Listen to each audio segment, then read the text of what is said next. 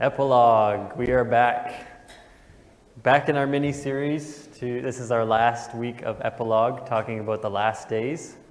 So if you weren't here the last couple weeks, I'm just going to refresh your memory. So the first week we talked about the book of Daniel. And in the book of Daniel, we looked at how God showed Daniel very specifically the date when Jesus would come. And he also spoke to him about the last days, what that would look like. So cool. The book of Daniel is so interesting. And then last week we looked at Matthew and Luke, and we looked at how Jesus talked about the last days. So we saw that there was a lot of overlap between the two. So they both talk about this abomination in the holy place. They both talk about, as we get closer to the end, there's going to be more troubles and more tribulations. And a bunch of other things. I'm not going to go into it all, but you can look back on those messages. But so I just wanted to ask you and open it up and say, has there been anything that stood out to you over the last couple of weeks? Anything that's maybe jumped out to you in a new way, or anything on your mind about these last couple messages?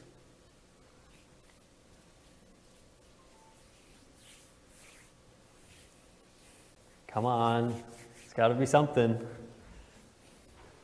Yeah, Jean? Just overall from your messages, I'm feeling more of a need to pray to God for the grace to persevere in the faith should we actually be faced with persecution. Yeah, for those on Zoom, Jean just said the need to pray for kind of persistence and the mercy from God as we experience persecution, or if we will experience persecution. Yeah, that's important. Yeah, Wayne? I'm struck with how accurate the prophetic words were, even to getting the numbers right, even to that kind of precision. Right. Wayne said he's struck by how accurately the prophetic words are in the Bible. Very cool. Right up to the year. God created math. He knows how all this stuff works. Yeah, it's been fun. It's been really interesting looking into this. So today we're going to continue on in Matthew 25, and we're going to look at right after Jesus talks about the last days. He gives 3 short parables about how we should live. So I like to call this the application section of Jesus' sermon. He gives 3 parables about how we should respond in light of the last days. So, this is just my little Venn diagram here. We're not going to focus on all of these today. We're going to look at the parable of the bags of gold. But I just want to give you a sense of this passage, or these passages. So, in the parable of the 10 virgins, the essential thrust of this is to keep watch and be prepared for Christ's coming. In this parable, Jesus is basically telling us to keep watch and to be prepared for Christ's coming. That's just a very general explanation of that. And for the parable of the sheep and the goats, this is a really interesting one. And essentially, at the last days when Christ comes and judges, he separates people based on how they served those in need. So he says, the sheep go over on this side and the goats on this side. The sheep, you are the ones who fed me when I was hungry. You are the ones who clothed me when I was thirsty. No, that's not right. You're the ones who gave me a drink when I was thirsty. And they say, when did we do that to you, Lord? And he said, whatever you did to the least of these, you did unto me. So, very interesting parable. It just puts into perspective how important it is to share with those in need. When we're suffering, when one of our fellow brothers and sisters in Christ is suffering, we should be motivated to love. And yeah, that's a really interesting one. I'd love to do a message on that one. But today we're going to look at the parable of the bags of gold, or the parable of the talents. So, if you want to turn in your Bibles to Matthew 25, verse 14 to 30. And let's just pray before we read this. Father, we ask that you would show us what you want us to see this morning. Lord, your word is powerful. Your word is amazing, Lord, so powerful. And Jesus, your name is above every name. We just worship you and glorify you, Lord. I want to bring all praise and honor to you, Jesus. So, Lord, as we come into your word and listen to your word, we ask that you would speak to our hearts this morning. Lord, we ask that these words would be implanted in us and that your word would flow through us. Holy Spirit, challenge us. Holy Spirit, show us what you want us to see this morning. And I ask that in Jesus' name. Amen. So, again, I'm going to read this passage.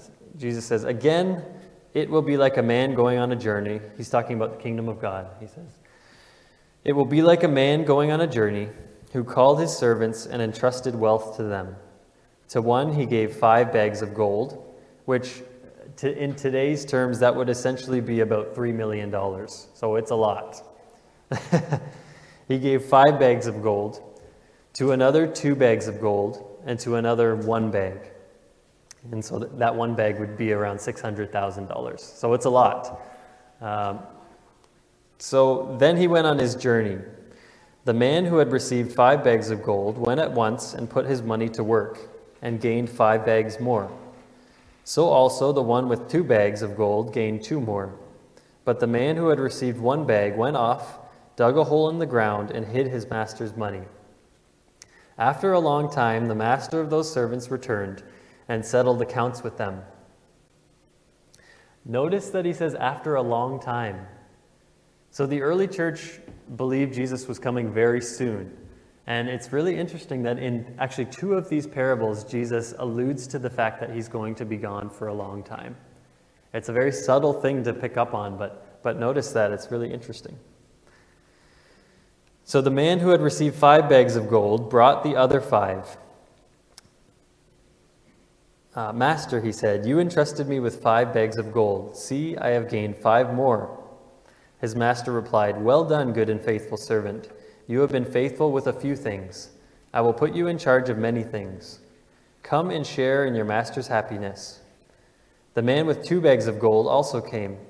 Master, he said, you entrusted me with 2 bags of gold. See, I have gained 2 more. The master replied, well done, good and faithful servant. You have been faithful with a few things. I will put you in charge of many things. Come and share in your master's happiness. Then the man who had received 1 bag of gold came. Master, he said, I knew that you are a hard man, harvesting where you have not sown and gathering where you have not scattered seed. So I was afraid, and I went out and hid your gold in the ground. See, here is what belongs to you. His master replied, you wicked, lazy servant. So you knew that I harvest where I have not sown and gather where I have not scattered seed.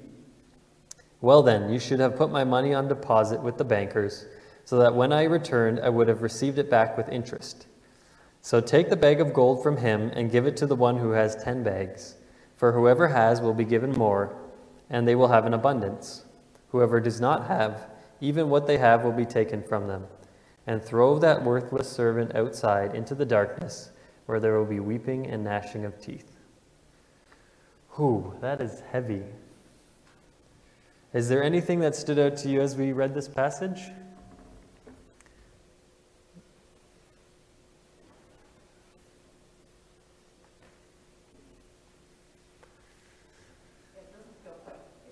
It doesn't feel quite fair. Yeah, no, yeah. The one who has lots, he's going to get more. Yeah, what's that all about? Anything else? Yeah, Ryan? I was thinking about Job, where he said, does he not see my ways? Does he not count my steps? Mm-hmm. And certainly the one that only had 1 bag was seeing his ways. Yeah, He did count his steps. right. Yeah, God saw his ways and his steps, even the man who had 1 bag. Mm-hmm. Yeah, I don't know about you, but I find this to be a little bit of a challenging passage.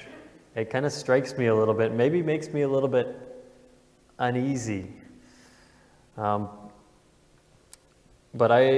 So I want to share a little bit about this passage and what I feel like Jesus is teaching here, what I think he's teaching. So I think it's pretty clear as we place this parable in the context of Jesus' teachings of the last days. I think it's pretty clear that Jesus is the master in this parable. Do you guys agree with that? Do you think that's a fair reading? And I think it's fair to say that his servants are Jesus' disciples, so us. There we go, that's us. That's me on the right there. That's this is us. And so, and it seems the obvious things about this parable is that Jesus gives all of us some bag of gold that we are called to grow. Now, the big question is, what is this bag of gold? What is this talent that he's given us? That's the big question. Now, I'm just going to come out and say my view, and then I will explain why I believe this. I believe that the gold is God's word planted in us. I believe that the gold is God's word planted in us. So I'll explain why I believe that. Firstly, I also don't believe that the gold is referencing material wealth and finances. I've heard people interpret this and say, yeah, well, this is a sign that we should invest our money well and grow our money because God has blessed us with that money. I don't think that's what Jesus is talking about here. Jesus didn't seem to care too much about the size of our bank account. But I think he's talking about God's word being planted in us. So the reason I believe this is in Matthew 13, Jesus tells this parable of the sower. So in this parable, a man goes out and he sows seed. And some of it falls on the path, some of it falls on good soil, some of it falls on the rocks. You guys remember that parable? So Jesus explains this parable after. And he says, "Listen then to what the parable of the sower means. When anyone hears the message or the word, the logos, about the kingdom of God and does not understand it, the evil one comes and snatches away what was sown in their heart. This is the seed sown among the path. The seed falling on rocky ground refers to someone who hears the word, the logos, and at once receives it with joy. But since they have no root and they last only a short time, when trouble or persecution comes because of the word, they quickly fall away. The seed falling among the thorns refers to someone who hears the word, but the worries of this life and the deceitfulness of wealth choke the word, making it unfruitful." That challenges me every time I read it, doesn't it? That is our culture. The word of God is planted in us, but the deceitfulness of wealth, the worries of this life, our eyes are often not fixed on God's word. They're fixed on distractions. So that really jumps out to me every time I read it. But the seed falling on good soil refers to someone who hears the word, understands it. This is the one who produces a crop, yielding 100, 60, or 30 times what was sown. Do you see the increase, the producing of a crop, the being given one thing and it keeps increasing more and more? It's similar to the parable of the bags of gold. But the interesting thing is, after this parable, the disciples ask him, "Jesus, why do you speak in parables?" And he says to them, "Because knowledge of the secrets of the kingdom of heaven have been given to you, but not to them," to other people.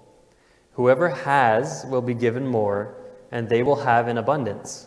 Whoever does not have, even what they have will be taken away from them." Does that sound familiar? That's word for word what he says in the parable of the bags of gold. Whoever has will be given more, and they will have an abundance. Whoever does not have, even what they have will be taken from them. And what he's talking about here is knowledge of God's kingdom, knowledge of the secrets of the kingdom of heaven. So that may sound a little bit cryptic. It may sound like, oh, God's got all these secrets and I can just, tell me your secrets, God. But But what I believe this insight into God's kingdom is, it's when God shows us his word in a new way that we understand it and perceive it in a way that's true and in a way that calls us into obedience. So, knowledge of God's secrets, I'm not talking about knowing the Bible really well or having a PhD in theology or knowing the scriptures intellectually. I'm not talking about that. I'm talking about when you read something in scripture and all of a sudden your spirit starts stirring and the word of God is being planted in your heart. And you're saying, what's happening here? Why have I not seen this before? I've read this verse 100 times and all of a sudden now I'm seeing this verse in a new way. I believe that is insight into God's kingdom. That is the secret in God's kingdom, that he's revealing it to you. Anyone ever read the Bible, you read a passage and it just doesn't click? It just kind of goes over your head? No one? I guess I'm just... Sorry. Yes, okay, thanks, Lori. Anyone read over a passage many times and all of a sudden you read it one time and it's like, where did this come from? I've been reading this verse so many times and now I fully get it. I just get it now. Has that happened to anyone? Yes, all of us. So I think that's God's word working in you. God plants his word in us, and God will open our eyes at times to different truths of his word, different secrets of his kingdom as he opens our spiritual eyes. I hope that makes sense. I'll give you lots of examples at the end, so just to clarify this. So one example is actually from my own life. I grew up knowing about the idea of fasting. I knew fasting was an important thing. I knew in my brain, I read lots of scriptures about it. I knew Jesus said we should fast, all this kind of stuff. And then one day, like far into my Christian journey, I read a verse about fasting and thought, why am I not fasting? I haven't fasted my whole life. Like, why am I not understanding the significance of this? And that one time I read it, I saw, and I believe God revealed the importance of fasting to me in a new way. So in a way, he kind of let me in on one of his kingdom secrets. Do you kind of see where I'm getting at here? So one of the things I think to help us understand this, I think sometimes we think of the Bible like a textbook or like a rule book. We think about it as a text that was written by God long ago, and we just have to try really hard to do what it says. Like, it says to do this, so I'm just going to try really hard, and then eventually God's going to make me a better person. But the Word of God is not. The Word of God is alive. It's active. It lives in us, and it produces fruit, because God's Word is alive. It's not something that was just written a long time ago. When it's in us, it can produce fruit in our life.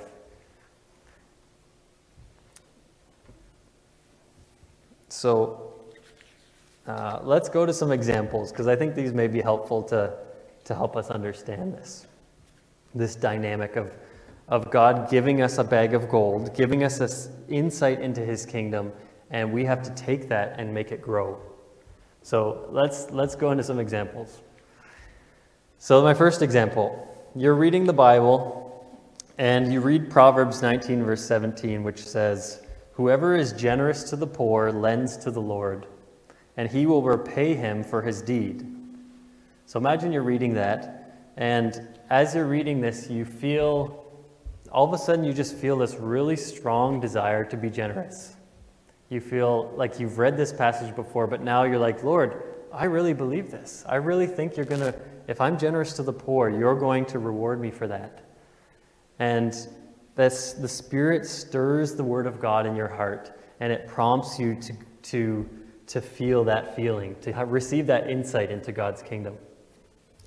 So at this point, you have two options. You can say, okay, I'm going to act on this. I'm going to go and give to the poor. I know a friend who's in need. I'm going to go give to them. Or you can bury it. You can bury that treasure.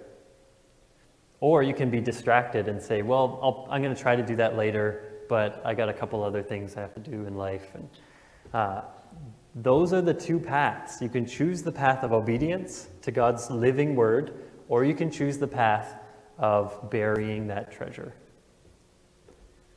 Does that make sense? Another example, let's do another one.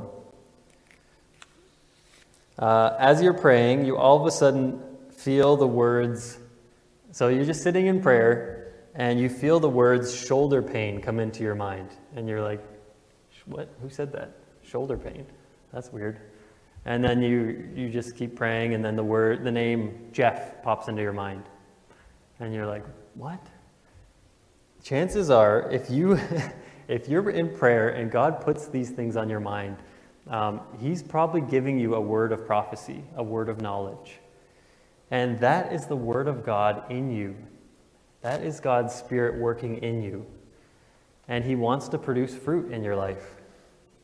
So if that happens to you, and if you're new to prophecy, you can be gracious with yourself. But if that happens to you and you decide, yeah, I'm going to go for it. I'm going to call my friend Jeff and I'm going to say, do you have shoulder pain? And see what happens.